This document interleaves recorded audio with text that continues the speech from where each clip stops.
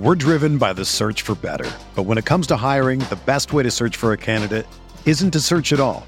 Don't search, match with Indeed.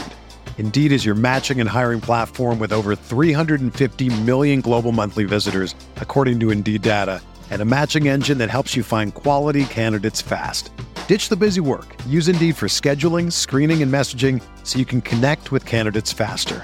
Leveraging over 140 million qualifications and preferences every day, Indeed's matching engine is constantly learning from your preferences, so the more you use Indeed, the better it gets. Join more than 3.5 million businesses worldwide that use Indeed to hire great talent fast. And listeners of this show will get a $75 sponsored job credit to get your jobs more visibility at Indeed.com/Blue Wire. Just go to Indeed.com/Blue Wire right now and support our show by saying that you heard about Indeed on this podcast. That's Indeed.com/Blue Wire. Terms and conditions apply. Need to hire? You need Indeed. What's going on, everyone? Thanks for tuning in to another episode of the Ducks Dish podcast. I'm your host, Max Torres, publisher and lead editor of Ducks Digest, covering the Oregon Ducks for Sports Illustrated on Fan Nation. Joining me on the show is Dylan Rubenking. He's a reporter for us at Ducks Digest, does a little bit of everything. We got some breaking news to get into right off the bat here. Huge recruiting weekend for the Ducks.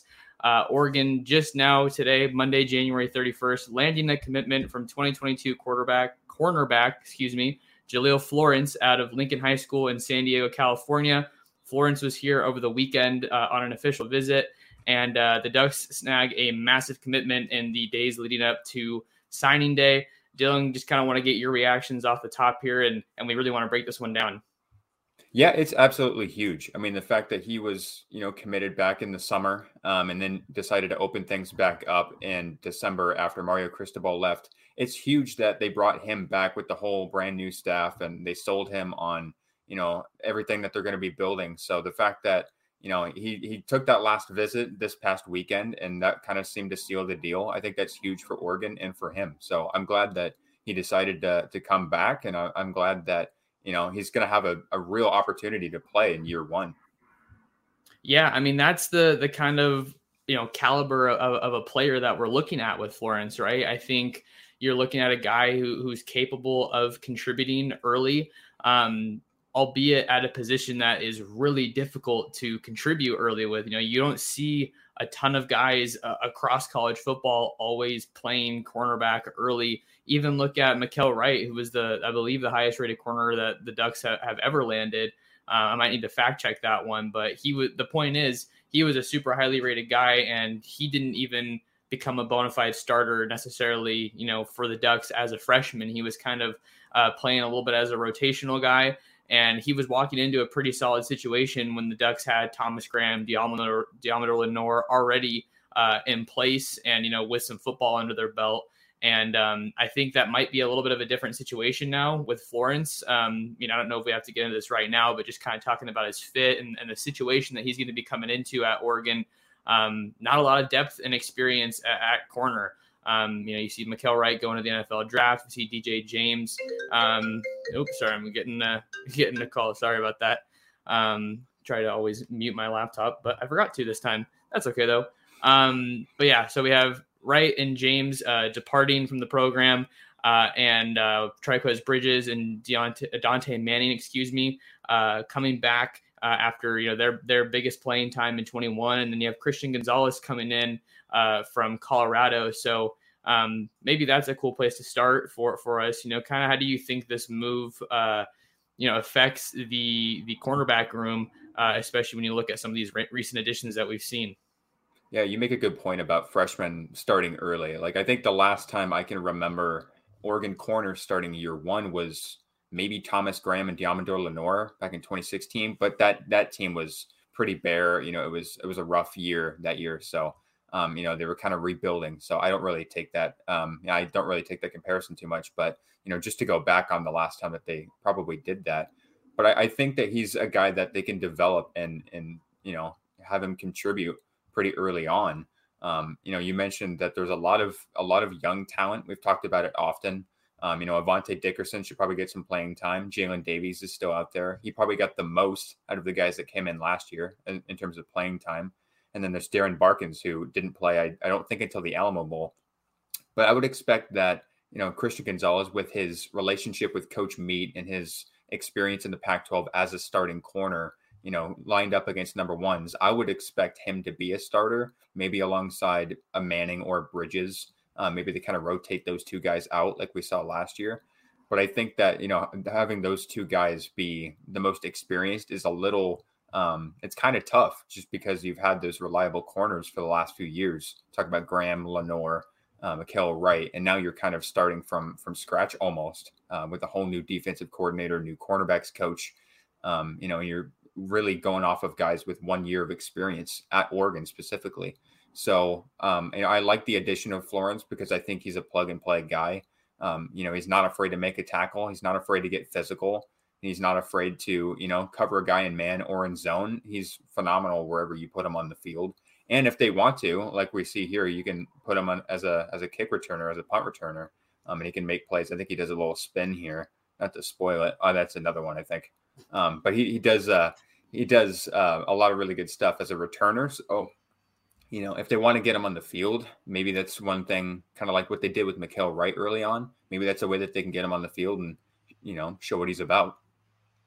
If you guys are watching along with us on YouTube at Oregon Football Max Tours, we got some highlights that we have on the screen right now to kind of help us break down what the Ducks are getting in their latest commit here in Jahlil Florence. And that's one of the things that I think is really appealing about Florence, is the fact that he brings so much versatility to the table. Can move around a little bit in the secondary. I mean, this guy's most likely looking like a corner, but if you're looking at the situation in Eugene, the Ducks do need some help at safety as well. You lose consensus All-American safety Verone McKinley to the NFL draft.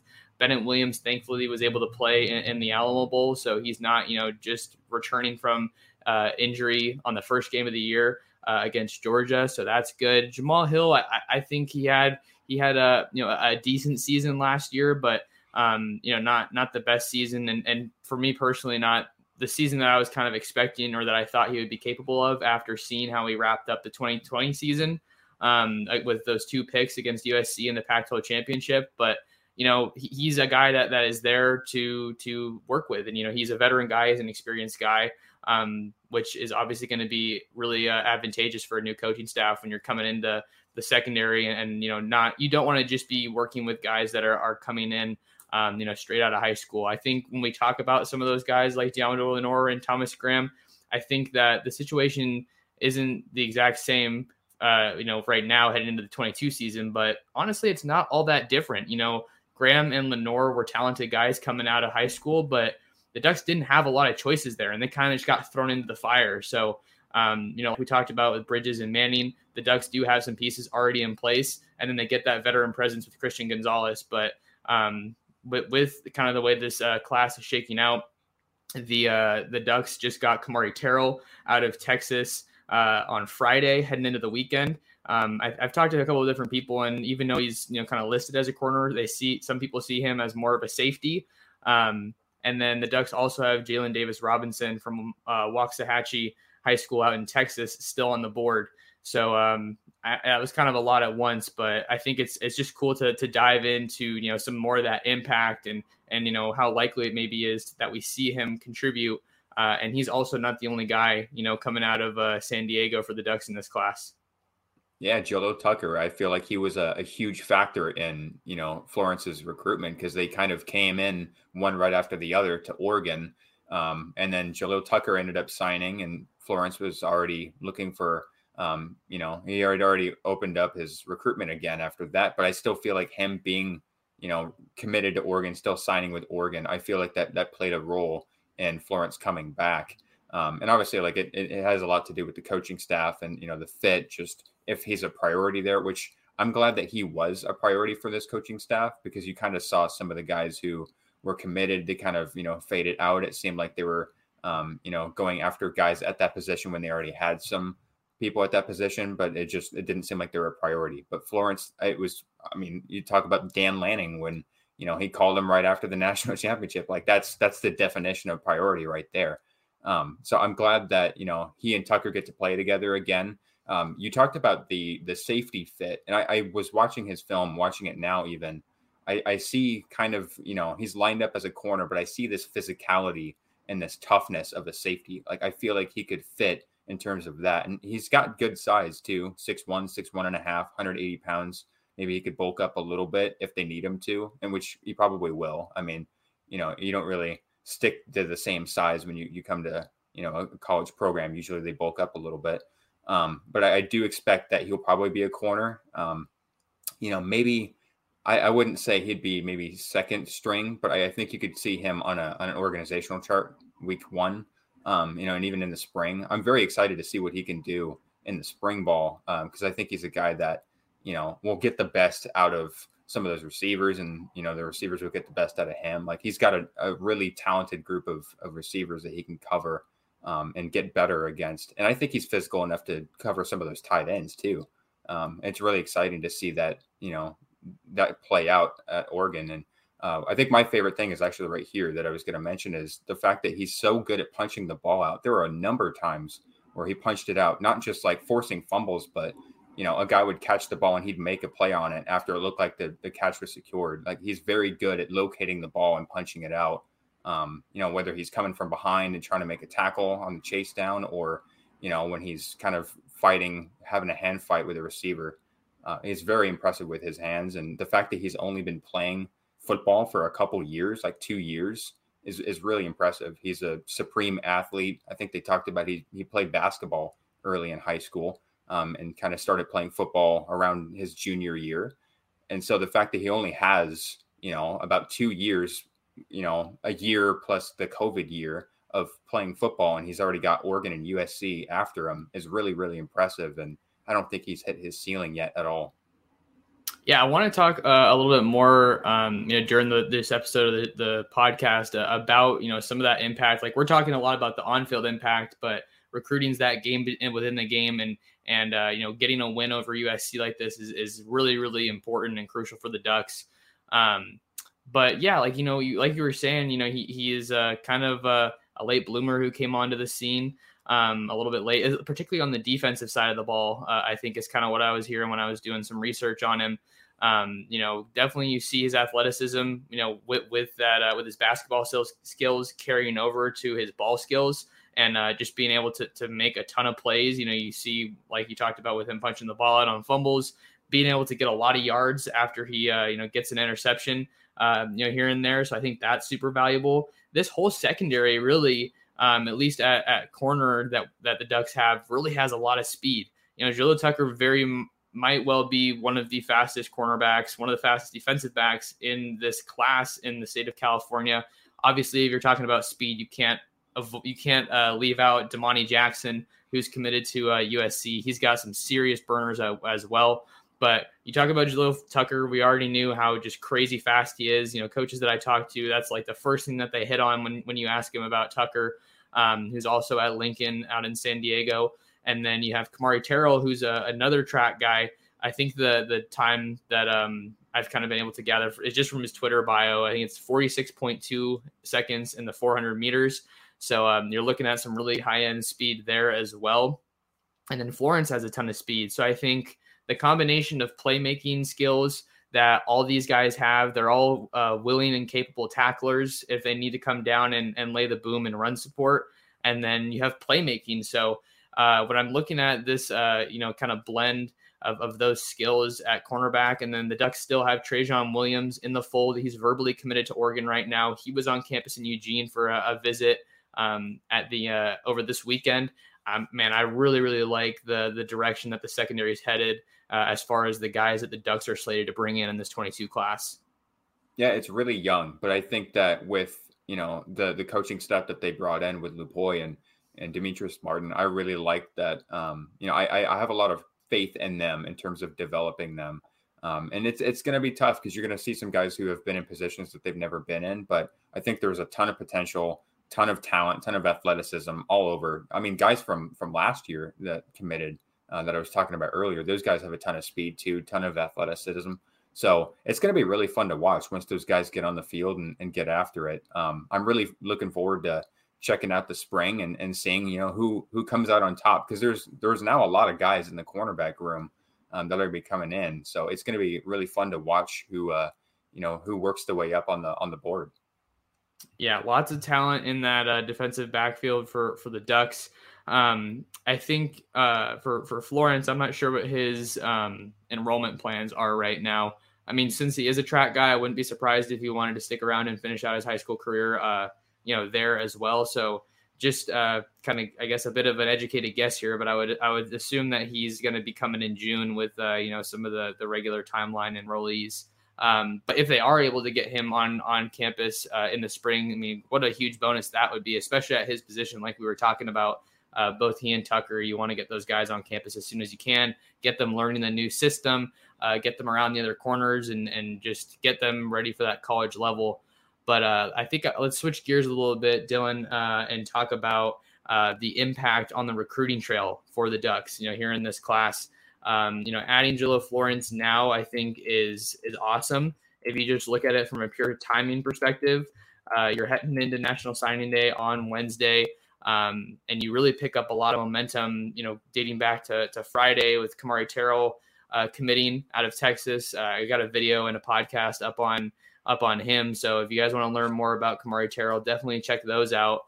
I think that you also have some of the transfers that we want to talk about, but to get him in the fold on Monday before signing day, when you still have some really big targets left on your board, I think that kind of sends a message to these other recruits saying, hey, I'm a big time prospect and I have faith in, the vision of Dan Lanning and the rest of the staff. And you got to give a huge shout out to Demetrius Martin. That dude is a huge figure in the Southern California area. Is really, got a very strong established coaching resume of working with some top level guys. So, he's just got to be ecstatic over this news. And then I love what you were talking about with Dan Lanning, giving him a call as he's walking off the field, winning that national championship. It's just a really cool story that kind of went into getting this commitment, and the staff showing up at midnight at the end of the dead period to, visit with him. And they really pulled out all the big guns and put that full court press on from the word go. Yeah, and I believe he was, bowling with some of the coaches as well. And he was talking about how Dan Lanning was the only guy that could match him in bowling. So I feel like just they had that communication, that click. You talked about the midnight meeting, and then they went out and bowling and had another visit right before he committed. I just felt like, he just kind of had them up there, on his list the whole time. Like, I just felt like Oregon was the front runner. I know I heard that he was very close to signing with USC around early signing period, but I just feel like there's more reasons for him, more benefits for him to go to Oregon. And you talked about the recruiting impact. I think it sends a message to USC specifically that, we know you got this, really good coaching staff. You've got all these transfers. You got these recruits to come back and to flip. But I mean, it's still Oregon. We're still this brand, and you're not just going to come in here and take our recruits. You're not just going to come in here and dominate the recruiting trail. We're still here, and I think that's the message that they send. Getting a guy from San Diego he took a visit to USC and had them in his final two. So I think this is really impressive. The fact that they prioritized him from the jump, from right as soon as the dead period ended. And, they got the last visit. I think that's always important, to get the last visit before, his commitment announcement. I think that's always important to, kind of have the last say. I'm sure he's been in communication with USC as well, but I just feel like that's kind of what you're left with. And when you have them to go back off of for that last visit, I think that's, more crucial. And it just seems like the trend nowadays is you see the guy that goes to, whatever his last visit was, you kind of see that that's usually where he ends up. Yeah, that is definitely a bit of a trend that we see on the recruiting trail. Not 100%, and recruiting is far from a perfect science. But getting him back on campus, especially after he had said that he was going to be canceling his visits, I think is really big. Getting him around these other recruits, and having all of the other commits in town in this 2022 class, I feel like it's just building more and more and more momentum for the Ducks as they head to the end of this 2022 cycle. But yeah, here's a perfect kind of a point that I think sums up some of the impact that we see on the recruiting trail. Joseph Bonin, thanks for the comment, man. Thanks for coming into the show and spending some time with us. If you guys are in the live chat, definitely go ahead and let us know your thoughts about Jahlil Florence's commitment to Oregon and any other questions that you have on the recruiting trail. We're planning to go for about an hour or so today, so definitely want to get your guys' input, interact with you guys, and see what questions are on your mind as we head towards National Signing Day. But yeah, right here, like you see on the screen, Joseph says 1-0 in Lanning versus Riley. I think it makes a lot of sense. It makes a lot of sense because this is a defensive guy, right? I think you see Lanning come into Southern California and show that the Ducks still have a stronghold in that area. Granted, we might be looking at a different story if this is an offensive guy, right? You got to look at, a lot of these guys from Southern California that want to play, with some elite offenses. It's going to be hard to go against Lincoln Riley. That's not to say that the Ducks wouldn't have won if that was the case in a recruiting battle like this, but you can definitely see Lanning establishing a priority and ultimately executing and getting him back on board, which is great. And USC, if you kind of just compare what they've been doing compared to Oregon, they've just been going crazy in the transfer portal. It seems like every guy that they're getting now is coming from the portal. You think back to what their class looked like before Riley. They were just taking, I felt like DB, and not a ton of talent in the trenches. So I think it's really cool to kind of look at the context of his commitment. You could, like we said, with Oregon versus USC, and then just kind of how Riley is kind of approaching the rebuild. And then you see Lanning, who you could argue is just reloading. Yeah, and I think with Lincoln Riley, I feel like his approach is we're just going to outscore you. And I feel like USC teams in the past were really like that. So when you bring in an offensive-minded coach from a program like, Oklahoma, where that's pretty much all they did was outscore you, I feel like he's just kind of bringing that mentality to USC. And of course, they got some really good defensive talented guys like Corey Foreman and Damani Jackson out there as well. But like you said, there's not so much, I don't think you're going to see a dominant defense from USC. And I think that the defense is, you kind of figured it was going to be a priority for this Oregon recruiting staff. But if they can get some, momentum with offensive players, get them over USC, because Dave Ulley is going to be committing, I believe, on Wednesday, and he's got Oregon and USC in his top three, along with Miami. That would be another big one. And, I'm sure there'll be plenty more to come with Oregon and USC because, the West Coast, it's going to be a battle between them on the recruiting trail and on the field, probably for as long as Lanning and Lincoln Riley are the coaches there. Let's stay there for a second and talk about Dave Ulley, right? He gets on campus this weekend. The Ducks get him on campus for that last visit weekend. You talk about the three finalists, Oregon, USC, and Miami. The offensive line picture for the Ducks, I think, looks, I wouldn't say discouraging, but compared to what it was like before Cristobal left, you're like, okay, they definitely got some work to do. Right now, the Ducks have two commitments in the 2022 class. You look at Michael Wooten out of Sierra Canyon out there in Southern California, and then you look at Kavika Rogers out of Ka'apa in Hawaii. And, Ulley would be a huge addition for the Ducks. And he was most recently, before he got to Oregon, he was out in Miami for a visit, and then played in the Poly Bowl. I don't know. I mean, getting him on campus is obviously going to be crucial to kind of where the Ducks ultimately land with him and his recruitment. Getting him back on campus around a lot of those familiar faces. Hey, this was your family.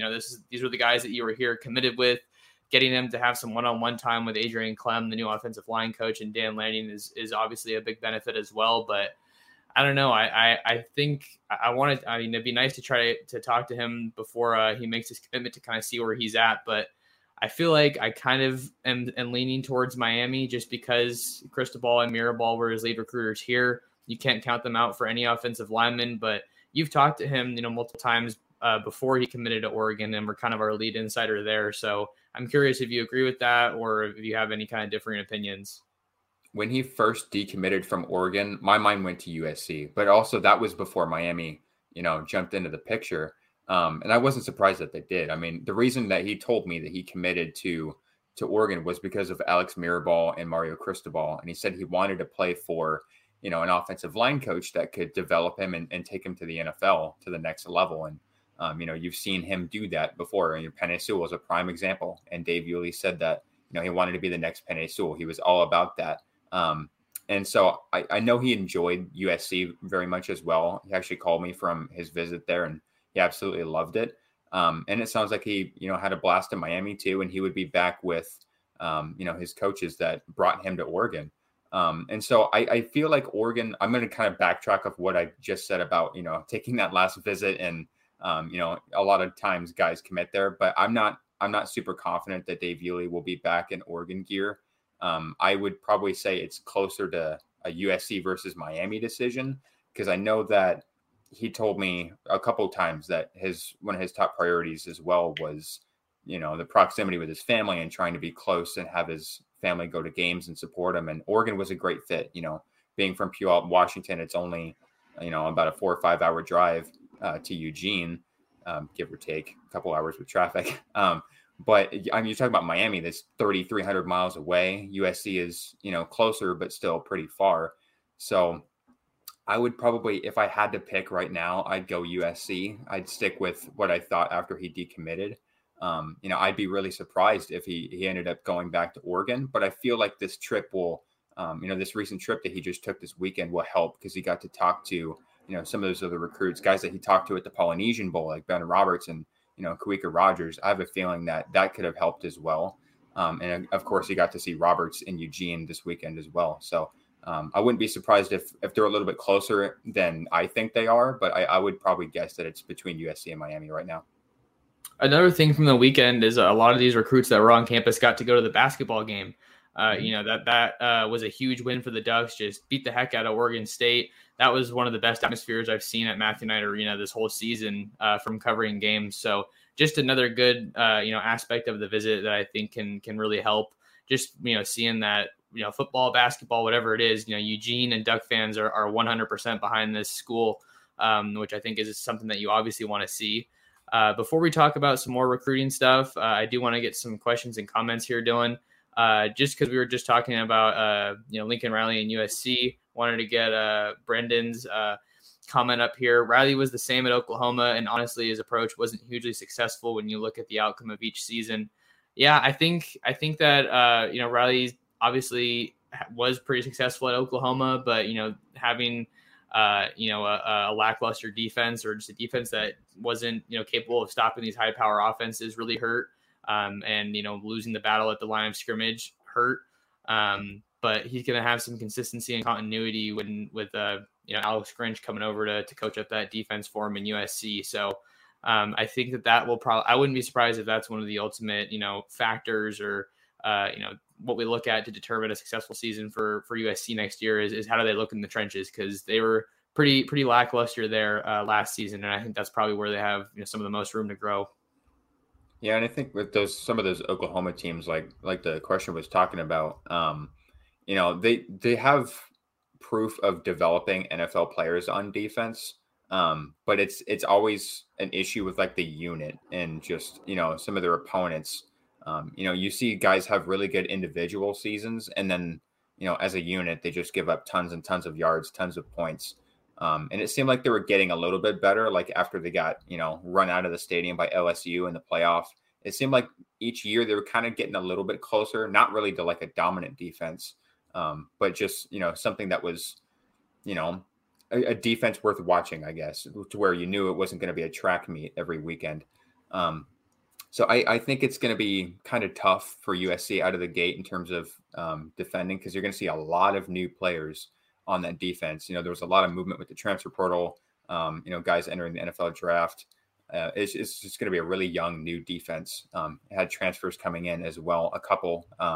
So I think it's going to be interesting to see what their mindset is in terms of, recruiting on that end, and what guys they can land on defense. Because they're going to get the playmakers. They've already got a ton of them. It's unfair almost how many that they've gotten through the transfer portal and through high school ranks. So I want to see if they can actually build a defense that people want to come to and they know that they can go to the NFL and win as a unit too. No doubt. Yeah, we got to keep an eye on who they're able to bring in on defense as well. Had another question I wanted to get to coming from Eric. Eric asked, what do you guys expect our offense to look like next year? And then I think he had a follow-up comment just talking about, looking like personnel grouping or running and passing, getting the tight ends involved, what kind of deal we maybe are expecting there. I definitely want to learn more about, Kenny Dillingham's offenses at Florida State. I'll admit I haven't done a ton of research in that regard, but I think I wouldn't be surprised if we see Oregon definitely remain a run-heavy team, run-first team. But at the same time, I think if I'm on this new staff, I can't help but look at last season and just say, wow, look at how much was left to be desired through the passing game. Look at all these elite weapons that we honestly didn't use enough. And like I mentioned in one of Eric's comments here, talking about getting the tight ends involved, I think that was something that was a focal point early, and then it kind of tapered out as the year went on. Is something that you and I have talked about before, Dylan. So definitely want to see the tight ends get more involved, especially with all the talent that they have there. As far as the running back and quarterback, we can talk about that maybe a little bit. Byron Cardwell is in a great spot to kind of be the face of that backfield, and then Seven McGee is another guy you have to look at depending on where they want to use him. They definitely have a little bit of a more need, I think, at wide receiver. So maybe we see him bounce back and forth. But just to bring this full circle with recruiting, another huge name that you got to keep an eye on is Jordan James out of Oakland High School in Tennessee. He's a 2022 recruit, recently placed Oregon in his top 3 along with Florida and Georgia. He's still committed to Georgia, but did not sign during the early signing period. He was on campus for a visit 2 weeks ago, and Lachlan went to visit him in a home. So you got to think that Ducks are probably in the driver's seat there, and getting him in the fold with Jarek Broussard committing to Michigan State after visiting Oregon would definitely be a big boost for the outlook of this offense heading into 2022. I think going back to the question, I would say that I think their aim, just based on what I've heard so far, is to be, in kind of a blanket statement, more explosive. I know Dan Lanning has used that a couple of times, but I think that they have options, right? They don't have Travis Dye and CJ Riddell anymore, but there are still some young guys who, if you give them an opportunity, I would bet that they're going to take advantage of it. And I think Cardwell is, the number one guy. So I think they can be a run first offense, but I do think I would rather see them, kind of throw it out through the air a little bit, just because of some of the teams that you're going up against in the Pac-12. I think, I would probably assume that Washington is going to be another air it out team again. I would say Washington State, you already know they're probably going to be an air it out team. Max Borghi's gone. So Arizona probably going to be an air it out team. So I just feel like that would be, I don't think it's going to be like a complete air raid offense, but I would expect it to be probably favoring a pass more, passing the ball more than running the ball more. And I agree with the tight ends sentiment. I think they absolutely need to get the tight ends more involved.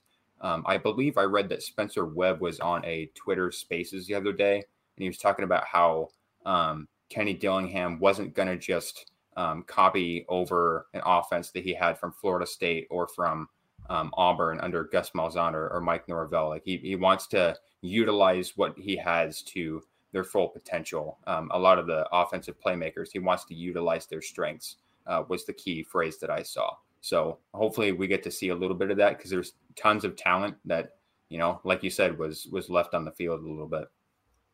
Yeah, hopefully we can. I'm sure that a lot of Duck fans want to see some more creativity and inventive kind of play calling.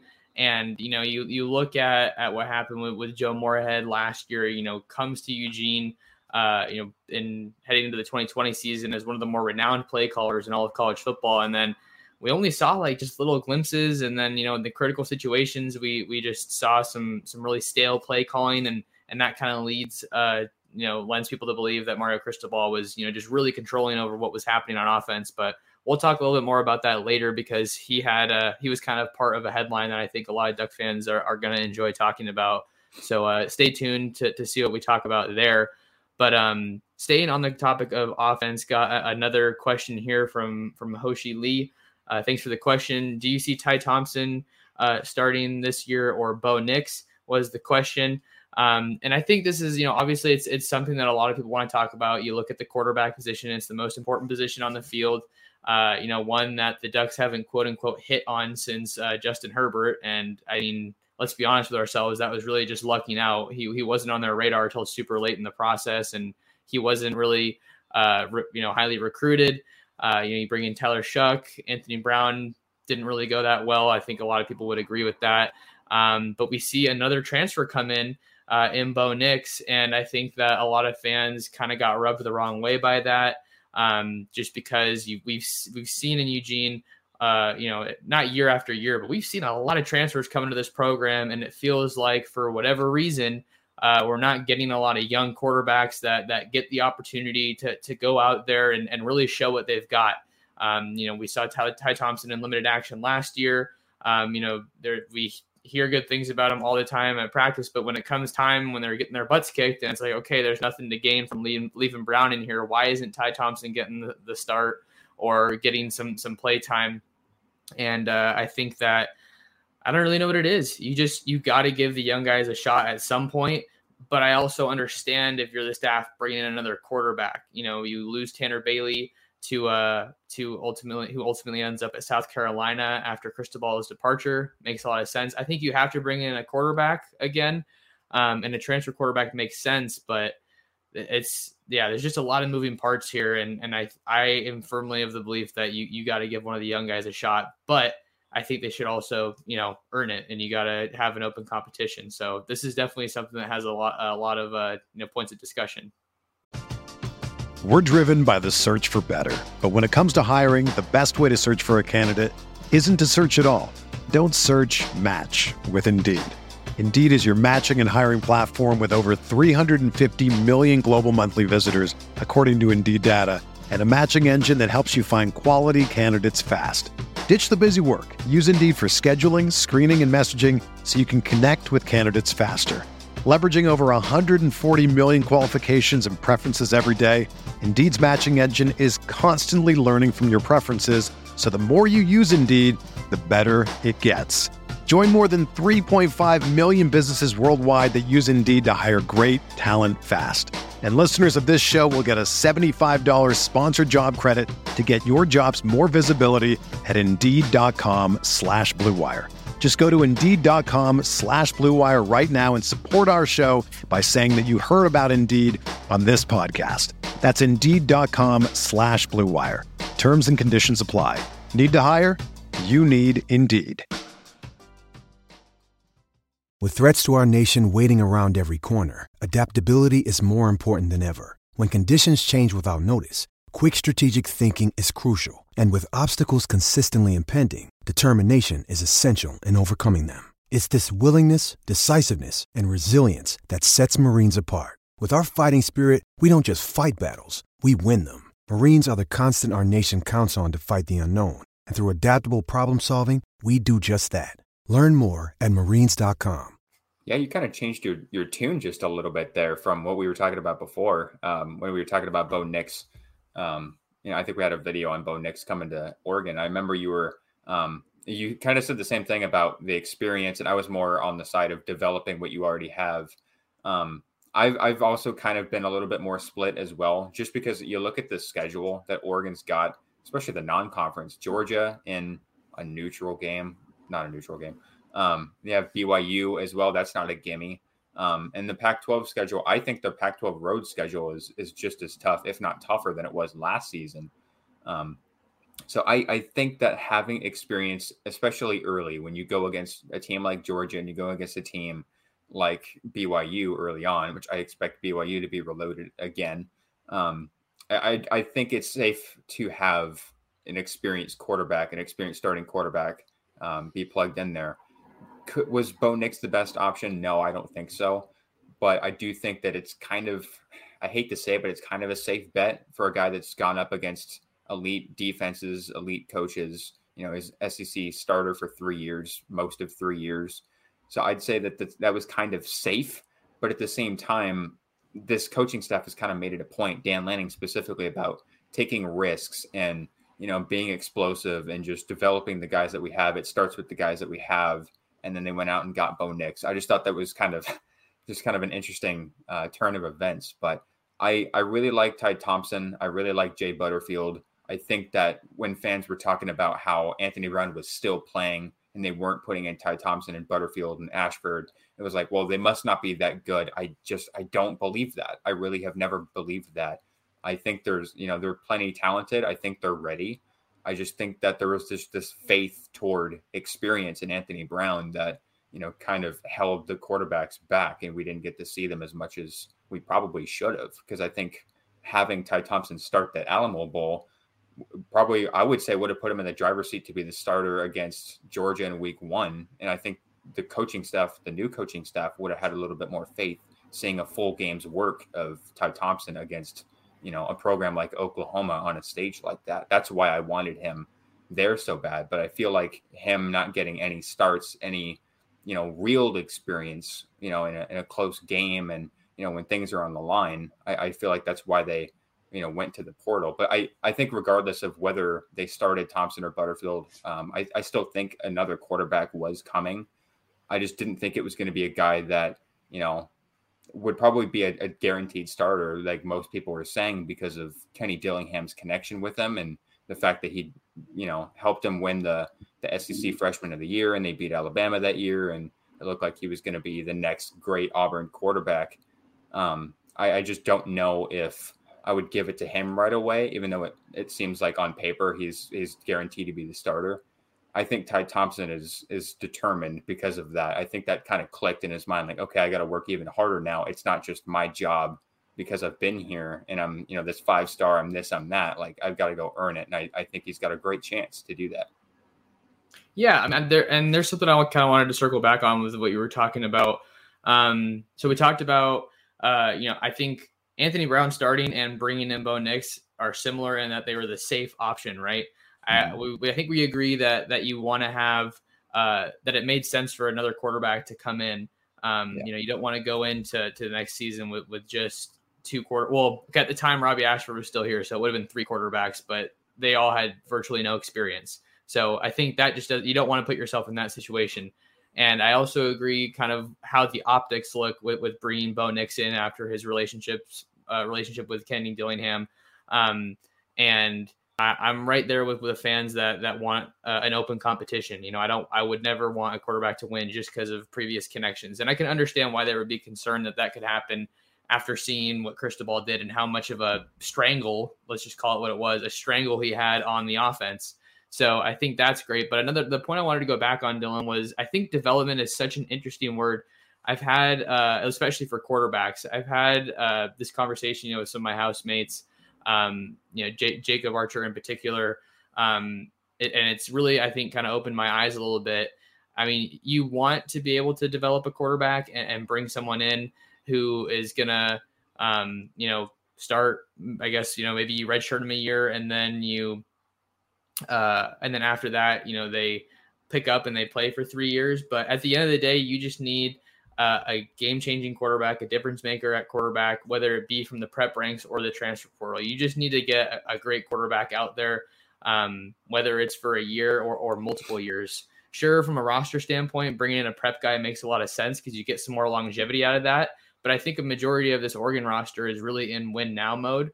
So I think when you think about that, I think a move like Bo Nix makes sense. But all that said, I think if Ty Thompson doesn't get the job, isn't starting at some point this season, then I mean, it kind of, I'm not saying I want to question his ability at all, but you kind of figure that this is the time to make it happen because the job should be as open as it's ever been and it really wasn't open last year.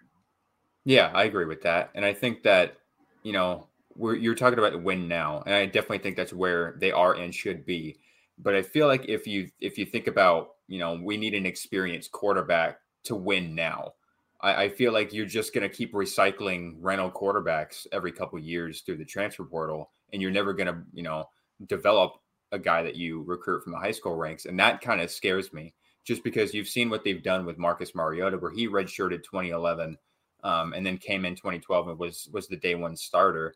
Of course, he wasn't going up against Georgia and BYU in the first couple of weeks. It was like Arkansas State and Nicholls State or whatever it may have been. And then Justin Herbert, he wasn't a day one starter either. I believe that was the Dakota Prukop year. Try not to remember that year as much, but I think that was Dakota Prukop, and then he struggled, and then they put Justin Herbert in. They get clobbered, but they still go back to him. I feel like they need to kind of have a mentality of taking a risk. Well, having faith in a guy like Ty Thompson or Jay Butterfield. I know I've mentioned Ty Thompson more so, but I think Jay Butterfield is a really good option as well. So it does kind of scare me that they just want to prioritize an experienced quarterback when they just keep bringing in these 1-2 year rentals, and you have this talent like Ty Thompson and like Jay Butterfield, where it's like, I don't really have this faith that we're going to see them, really get the opportunity that they deserve. Because I know it's really scary to think about someone that's never started a game, has only played, I believe, 3 games in Ty Thompson, and someone that's only played 1 or 2 in Jay Butterfield, against Georgia on a national television game in, a huge NFL stadium on prime time in week 1. Like that's really scary. I get that, but I think you just have to take a risk. But I would say that if I had to bet, I think it's going to be Bo Nix week 1. It's going to be something that we're going to follow, obviously, all throughout spring football and fall camp, because we're not going to have our answer, probably until that week leading up to Georgia. But yeah, it's a big. I kind of want to say paradigm, but I have no idea if I'm using that right. It's like what you were saying, right? It's like, do you take the safe option? Hypothetically, let's consider that, Anthony Brown was the safe option. Bo Nix could be the safe option because he's more experienced, and, risk potentially limiting yourself next season, or do you lean into that, the unknown with a younger guy, and, maybe this one season isn't as great as you wanted it to be, but, having that season of experience sets you up for success down the road, and maybe hypothetically, being better prepared in 2023 to, win some of those big games. So it's something that I'm sure has been on, coaching staff's minds for a while, but at some point, Saban did it at halftime in the biggest game of the year. And I feel like that's not the most fair comparison, right? You're talking about national championships, which Oregon hasn't been to since 2015 versus, just regular season games or the Pac-12 title. But I think all Oregon fans will agree that they don't want the Pac-12 title or the Rose Bowl to be that big game that they finally find themselves in.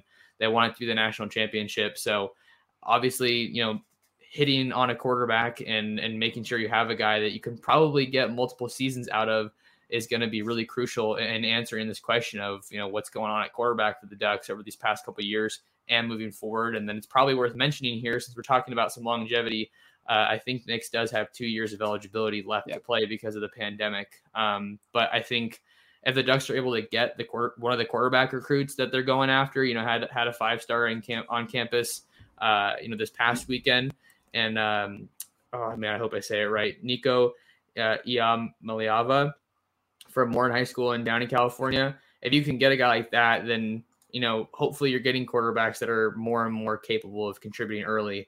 Want to get to a new topic here as we kind of approach an hour, but wanted to kind of wrap up the quarterback discussion with your thoughts. Yeah, I'm of the belief that you have to take a risk sometimes to be a winner. I don't think you've ever seen a national champion be one that takes safe bets. And so I think that, and I'm not just talking specifically about quarterbacks. Like, you can talk about, Georgia winning with a guy who, was a former walk-on. Like, that's a risk right there, is starting a guy who is a former walk-on. Not everybody is just going to win with a Heisman winning quarterback. So there's risks at starting a true freshman on offensive line, or, starting a guy like Byron Cardwell as your starting running back. He's never been the full-time starter. That's a risk. But of course it looks like he has the most experience out of anybody back there. So it's kind of a safe bet. Maybe that's a bad example. But I feel like when you want to be a winner, you have to take risks. And I think that's what this Oregon team should do to get there. And I'm sure that there's a lot of guys in this coaching staff that realize that, just because of, that national championship experience with Lanning and Lavoie. I think those guys understand that. Yeah. So we'll it's that, I don't want to say a hurdle, but like that's going to be one of the biggest points that I think this new staff is ultimately graded and judged on is, how do you manage the quarterback situation? They get a familiar face with Bo Nixon and a guy who's played some football. So it's going to be something to follow for sure. And I'm sure we'll be talking about it throughout the off season, but we kind of got on this just based off of, some of the questions that we were in comments that we were getting in the live chat. So, as always, want to let you guys kind of guide the discussion here in these live shows. But the Ducks did add another commitment over the weekend they did add another commitment over the weekend in Nebraska transfer defensive lineman Jordan Riley. He comes to Oregon after 2 seasons at Nebraska, where he played under new defensive line coach Tony Tuioti. This is off the top, I think this is a great addition for the Ducks just because you're adding more beef up front in the trenches.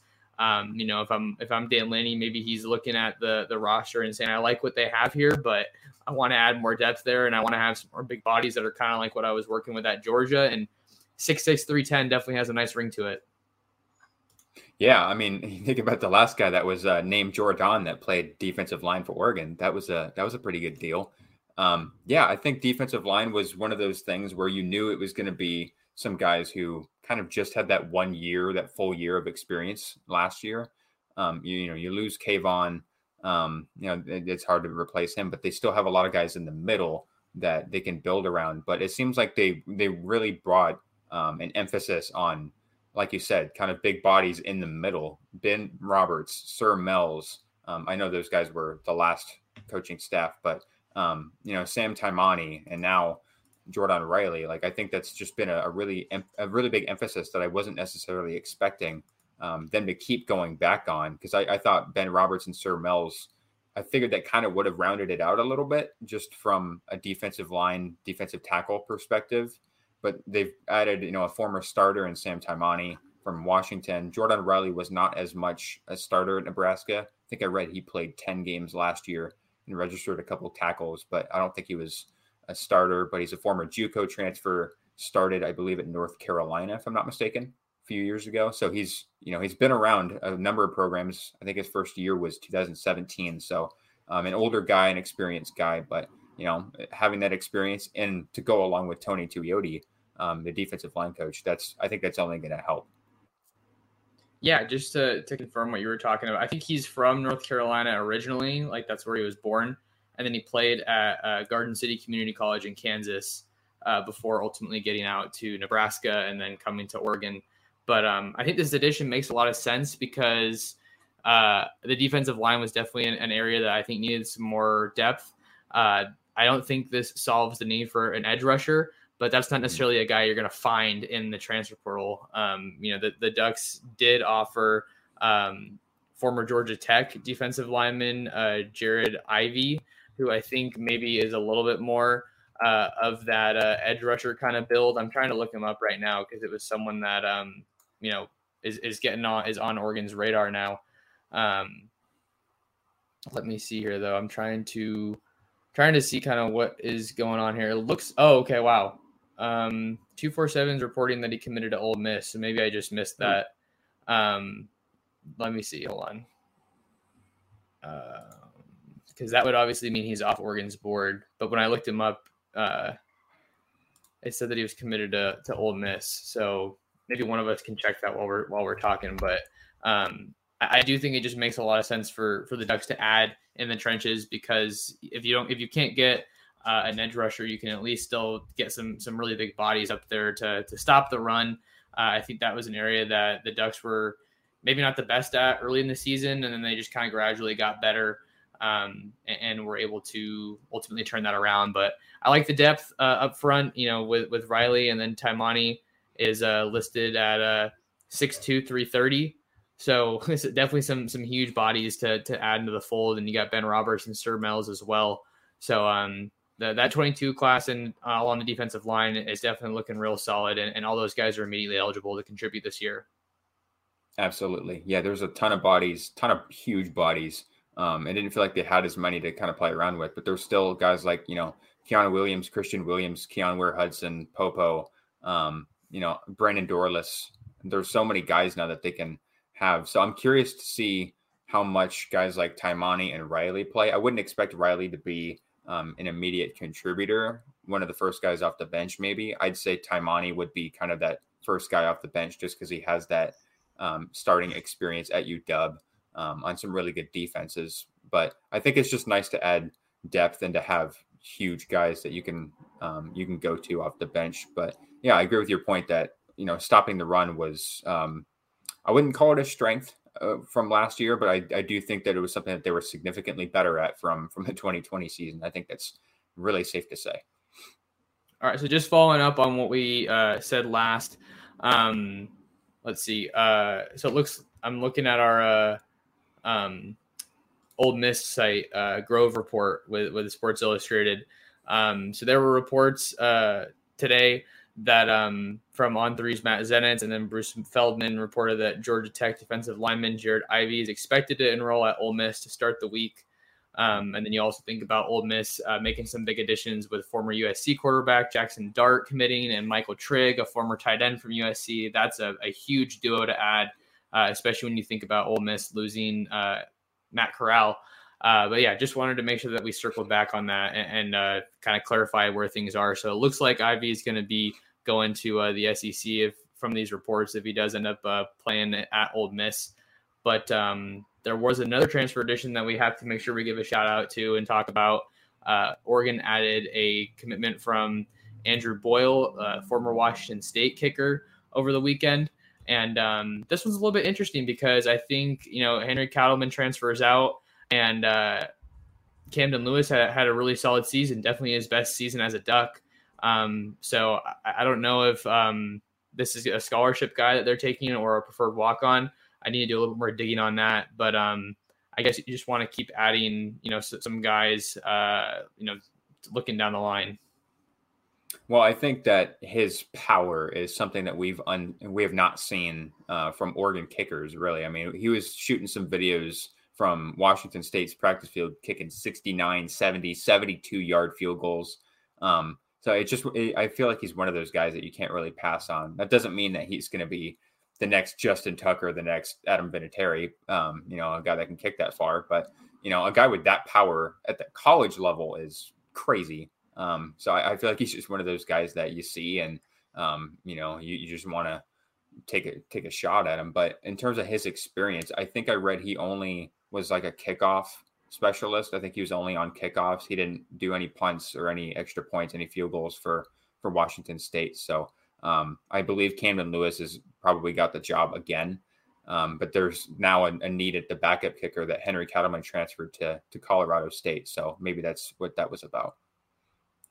That would make a lot of sense, Dylan. I think another area that coaches, obviously have to manage is the roster management. How well is a coach? How skilled is a coach rather at identifying those needs and identifying guys that can help fill those needs and then landing them. It's not just a super quick process. It's not a bang bang deal. But maybe I could see that becoming, a little bit of an underrated move, next season. If Lewis isn't doing well for whatever reason, you have another guy that you can turn to now. And I think that special teams is going to be an area that the Ducks are definitely looking to improve in. Joe Lorig comes in, I believe, as the new special teams coordinator. I think the Ducks were really, really lacking on the kickoff department last year. We had a couple of decent returns that we saw from Micah Pittman, and he's obviously not here anymore. But to have a guy like Mikael Wright back in fielding kicks, and I feel like there were only a handful of good returns. I think that's going to be somewhere that they really need to improve on. And Tom Snead, I think one of the better punters in the Pac-12. So we got to give the special teams some love because it's a big part of the game. You know all too well, this is so petty of me, but all too well as a Packers fan when my Niners watch that kickoff, that field goal, that it's a legitimately important part of the game. And if you're playing those close games, maybe a special teams play will be the difference between a win and a loss. way to drag me through the mud. Well, we were rolling here. I guess I'll take the high road and I won't comment on your 49ers. No, go for it. I'm open for it. I'm still sad. I'm still mad at Jimmy. No, it's okay. I'll take the high road here, but I do acknowledge that special teams is very important, not just field goals, not just returns. It's all of it. It's the gunners. It's, blocking kicks, having your kicks blocked. That's a big part of everything. So, and I know Will Hutchinson at the end of the year was kicking off, I think in the Alamo Bowl and maybe even the Pac-12 championship. I don't remember, but I know they put him out there to do some kickoffs. So maybe that's where they kind of see Boyle, see his role, but he's obviously got a boot. I think they could use him as a field goal kicker. I think he was listed as a punter too on Washington State's website on their roster. So he's a guy that can do it all, no matter what you want him to do. He can kick balls. That's what he does, and he's very, very good at it. So I think a guy of that caliber, you can't really pass on him, like I said. Absolutely, man. So I kind of want to wind down this episode of the pod. We got a couple more things to hit on. One of the biggest visitors from this past weekend was a 5-star defensive end, Matayo Uiagalelei. A lot of people will recognize that last name, which I honestly feel like I'm kind of like really, really comfortable saying now. Like I'm really pretty nice with that name. His brother obviously being DJ Uiagalelei, the Clemson quarterback.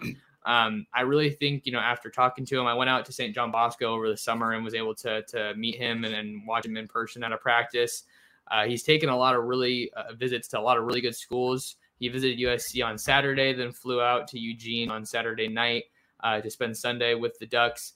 I kind of thought the Ducks were, I still think it's probably the case that the Ducks could be on the outside looking in on his recruitment, just seeing how, you could see, all the people wanted to say he's going to follow his brother to Clemson, but he's taking visits to, really powerful and elite SEC programs in Ohio State. So the fact that Dan Lanning got him and then Nico, the 5-star quarterback in 23, Dante Moore out of Detroit, another 5-star quarterback in 23, got those guys on campus. The fact that they did all of that while still having some really, really important 2022 visitors is just crazy. Like, it's just another example, I think, or maybe, no, yeah, I think it's just another example of how, how much momentum is building for Lanning and this Oregon team in 2022 and beyond, and just how seriously Lanning's taken his approach to recruiting. And they had time to bring in T Grizzly for a visit too. I thought that was dope. I think 2023, those edge rushers, there's loads of talent at edge rushers that they've been looking at. And I know you're very familiar with Matayo. And I love Jaden Wayne. He's a Washington guy. That's another guy that, he visited a few weeks ago, I believe. So I think prioritizing, like we were talking about, the edge rushers probably would have been nicer to have it for 2022, but you definitely want some of those guys in 23 from the West Coast. That would be huge. Yeah, and then just another question that got asked here from John Adams. How's wide receiver looking? Any news on Coda? I don't think there's any news on Coda right now that I'm aware of, but wide receiver is definitely a position in need for the Ducks.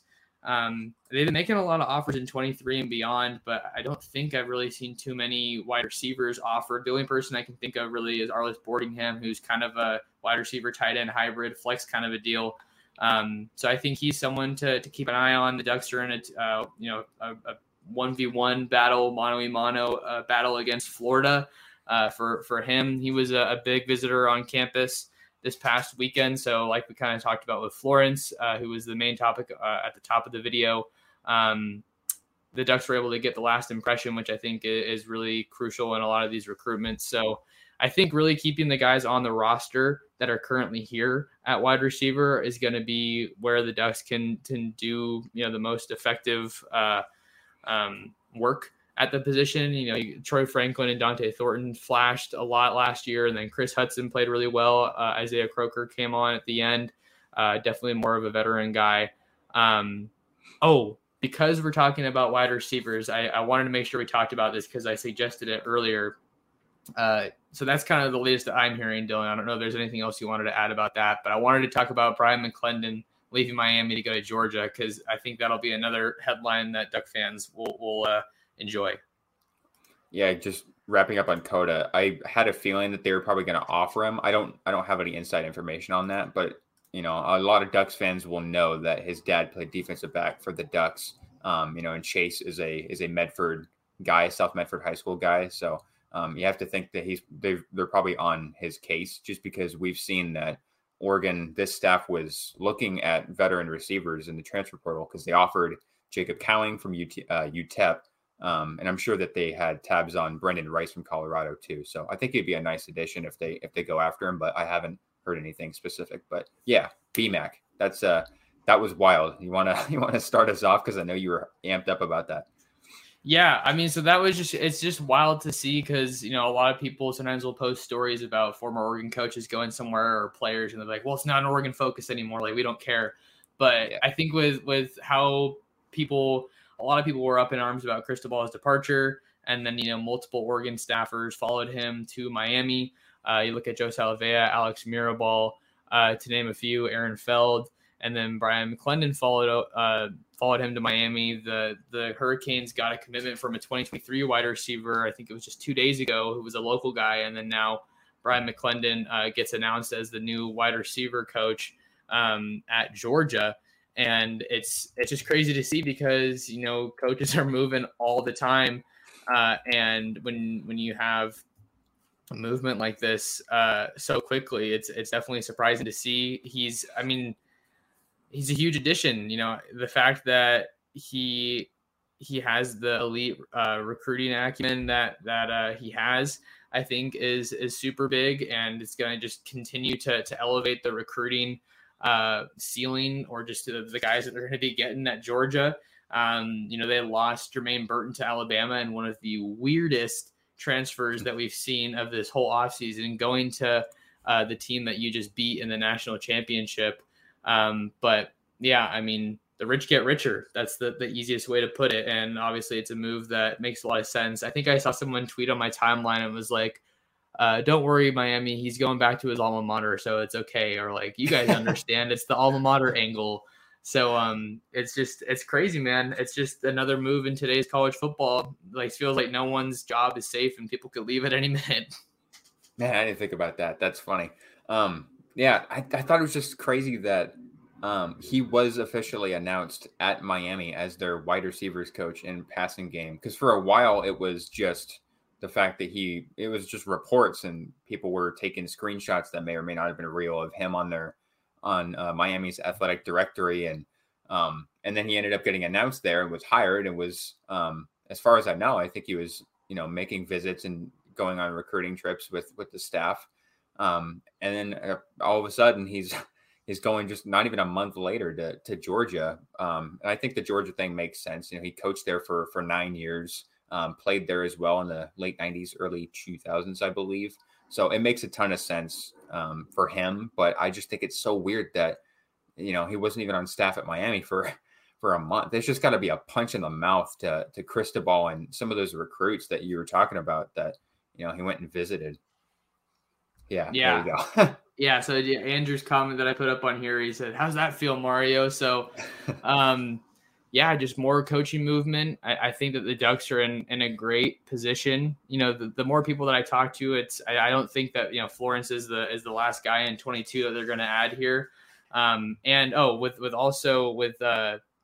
talking about Miami and Georgia, they're still without an offensive and defensive coordinator, which is something that is really interesting, because I think when he was at Oregon, sorry to switch up real quick, but when he was at Oregon, that was kind of something that I really, gave him a lot of credit for, is that he wasn't, impulsive when it was coming to some of these hires that he had to make. He was really calculated. He vetted the heck out of everybody that he brought on board.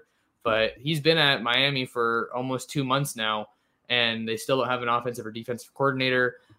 They're making some waves on the recruiting trail, and it's got to be hard to pitch some of these guys if you still don't have an offensive and defensive coordinator in place. So, man, I'd love to be a fly on the wall, on some of those meetings in Miami, just to see kind of what's going on. Yeah, one of those recruits asked Cristobal, what's the defensive game plan? What's my fit here? I was like, I don't know. We don't have a defensive coordinator yet. Yeah, it's impressive though, the fact that they've got a couple guys from the transfer portal and some guys on the recruiting trail while not having offensive and defensive coordinators. So it makes me wonder if anybody's going to change their mind if, a guy gets hired and, their scheme that they bring up doesn't really fit their game plan. I wonder if that's going to play out a little bit. Yeah, I don't know. That's super crazy because everybody, it seems like that's, changed head coaches. It seems like they're all set except for Miami. Yeah, who knows how that's actually going to shake out and when they're going to get those people on board. You got obviously we talked about Dave Yulee, who's obviously an Oregon recruit. Kristen Miller from Georgia is a guy that Oregon's been after for a while. I feel like they're probably on the outside looking in, but I could be wrong. I mean, maybe that's a Dan Lanning factor, kind of a recruiting win for the Ducks. Kristen Miller was in Miami for his final visit. Josh Connerly was also in Miami for a visit this past weekend. So we're seeing a ton of overlap here, just with guys that, Mario Cristobal is still trying to, recruit that had connections to Oregon. Yeah. And there is credit that needs to go to Cristobal. The fact that they've added some of those guys and they're getting all these recruits on campus even. I think that's impressive. But yeah, I mean, you can't do a whole lot without your offensive and defensive coordinators. You definitely, I think the time's starting to tick down. It's almost National Signing Day. And if they want to make any more noise and flip some guys, I feel like they'd probably need to make some hires very, very soon. As the Ducks head into Wednesday's National Signing Day, we have some more guys for you to keep an eye on. Arliss Boardingham, the 2022 athlete that we already talked about out of Southern California. He's going to be a guy to watch. Marion Winston, I think, is another one to watch. Maybe he could kind of project as one of those edge guys that could hopefully fill a need for Oregon. He was on campus for a visit this past weekend, which is big. He was a former commit. Jordan James, the running back out of Tennessee, is another one that we talked about. I'm trying to think of anyone else. Jalen Davis Robinson in the 2022 class. Those are some of the guys to Andrew Paul. I feel like Andrew Paul is probably going to Georgia or Clemson at this point, just because the whole timing with him with that offer, Jordan James took his visit to Oregon and then got visited in home. And then after he got back from that visit, Andrew Paul got offered by Georgia. And then ultimately ended up taking a visit there to Athens this past weekend. So I feel like it's starting to kind of get a little bit clearer, but he is a name to watch for sure, since the Ducks kind of put some pressure on him and tried to get that relationship started. And I'm sure they tried to get him out for a visit. But those are some of the main guys that I think are worth watching as we head towards signing day. We're going to have another live stream tomorrow, but any recruiting or Oregon notes that you want to get out there, Dylan, before we get off? Yeah, and just in terms of dates that I know of, just for people that are aware, Jordan James, I believe, will be committing 9 a.m. Pacific on Wednesday. I think Andrew Paul is like 9:20, 9:30. I think he's still got Oregon as a finalist. And then Dave Yulee is 3:30 Pacific. The only one I don't know when, I guess there's two. The two that I don't know when they're committing are Boardingham and Davis Robinson. I don't know if I've seen dates for either of them, but I would imagine that both are going to be committing sometime early this week, like probably Wednesday or before. Yeah, Davis Robinson, I was told, is going to be committing Wednesday morning. Okay. So that's going to be an Oregon LSU battle. He took his visit to Baton Rouge over this past weekend, and I'm told that visit went really well. So going to try to do some more digging there. But after getting Florence and Terrell and Gonzalez, going to be interesting to kind of evaluate the numbers there. But before we get out of here, Dylan, where can people find more of you? Yeah, so you can find me on Twitter at DRK Sports News. If you want to follow me on Instagram, I believe it's at Dylan Rubin King. I don't remember what exactly it's at now. Oh yeah, spring game. There you go. That's important. Yeah, April 23rd. Heck yeah. Hope to be there for that. So hopefully we can link up and check out the Ducks. But yeah, follow me on my work on Ducks Digest. I'm posting stuff on there often, and then as well on the transfer portal CFB. And if you're interested in writing or doing any sort of YouTube content, podcast content, we're looking for new people. So hit me up. Awesome. Got to get that plug out there. If you guys are watching on the live stream at youtube.com/Oregon Football Max Torres, kindly ask that you hit the subscribe button. Really helps us grow the channel and is a tremendous help. It's free. It only takes a second out of your day. So go ahead and hit that subscribe button, hit the like button for us, and make sure to hit the notification bell so that you don't miss it anytime we go live in the future. And then go ahead and follow me on Twitter at mtorresports. You guys can see Dylan and I's ats right there on the screen. And would really appreciate it if you would give us a positive review on Apple Podcasts and Spotify as well. You can find more Oregon Ducks content at Ducks Digest. That's si.com/college/Oregon. And lock in with us on all the other social media platforms. We're at Ducks Digest on Facebook, Twitter, and Instagram. That'll do it for Dylan and I. Thank you guys so much for tuning in to another episode of the Ducks Dish podcast. Big week of recruiting in store for the Ducks. Take care, everyone, and we will see you in the next episode. This is the story of the one. As a maintenance engineer, he hears things differently. To the untrained ear, everything on his shop floor might sound fine, but he can hear gears grinding or a belt slipping. So he steps in to fix the problem at hand before it gets out of hand. And he knows Grainger's got the right product he needs to get the job done, which is music to his ears. Call, click Grainger.com, or just stop by. Grainger, for the ones who get it done.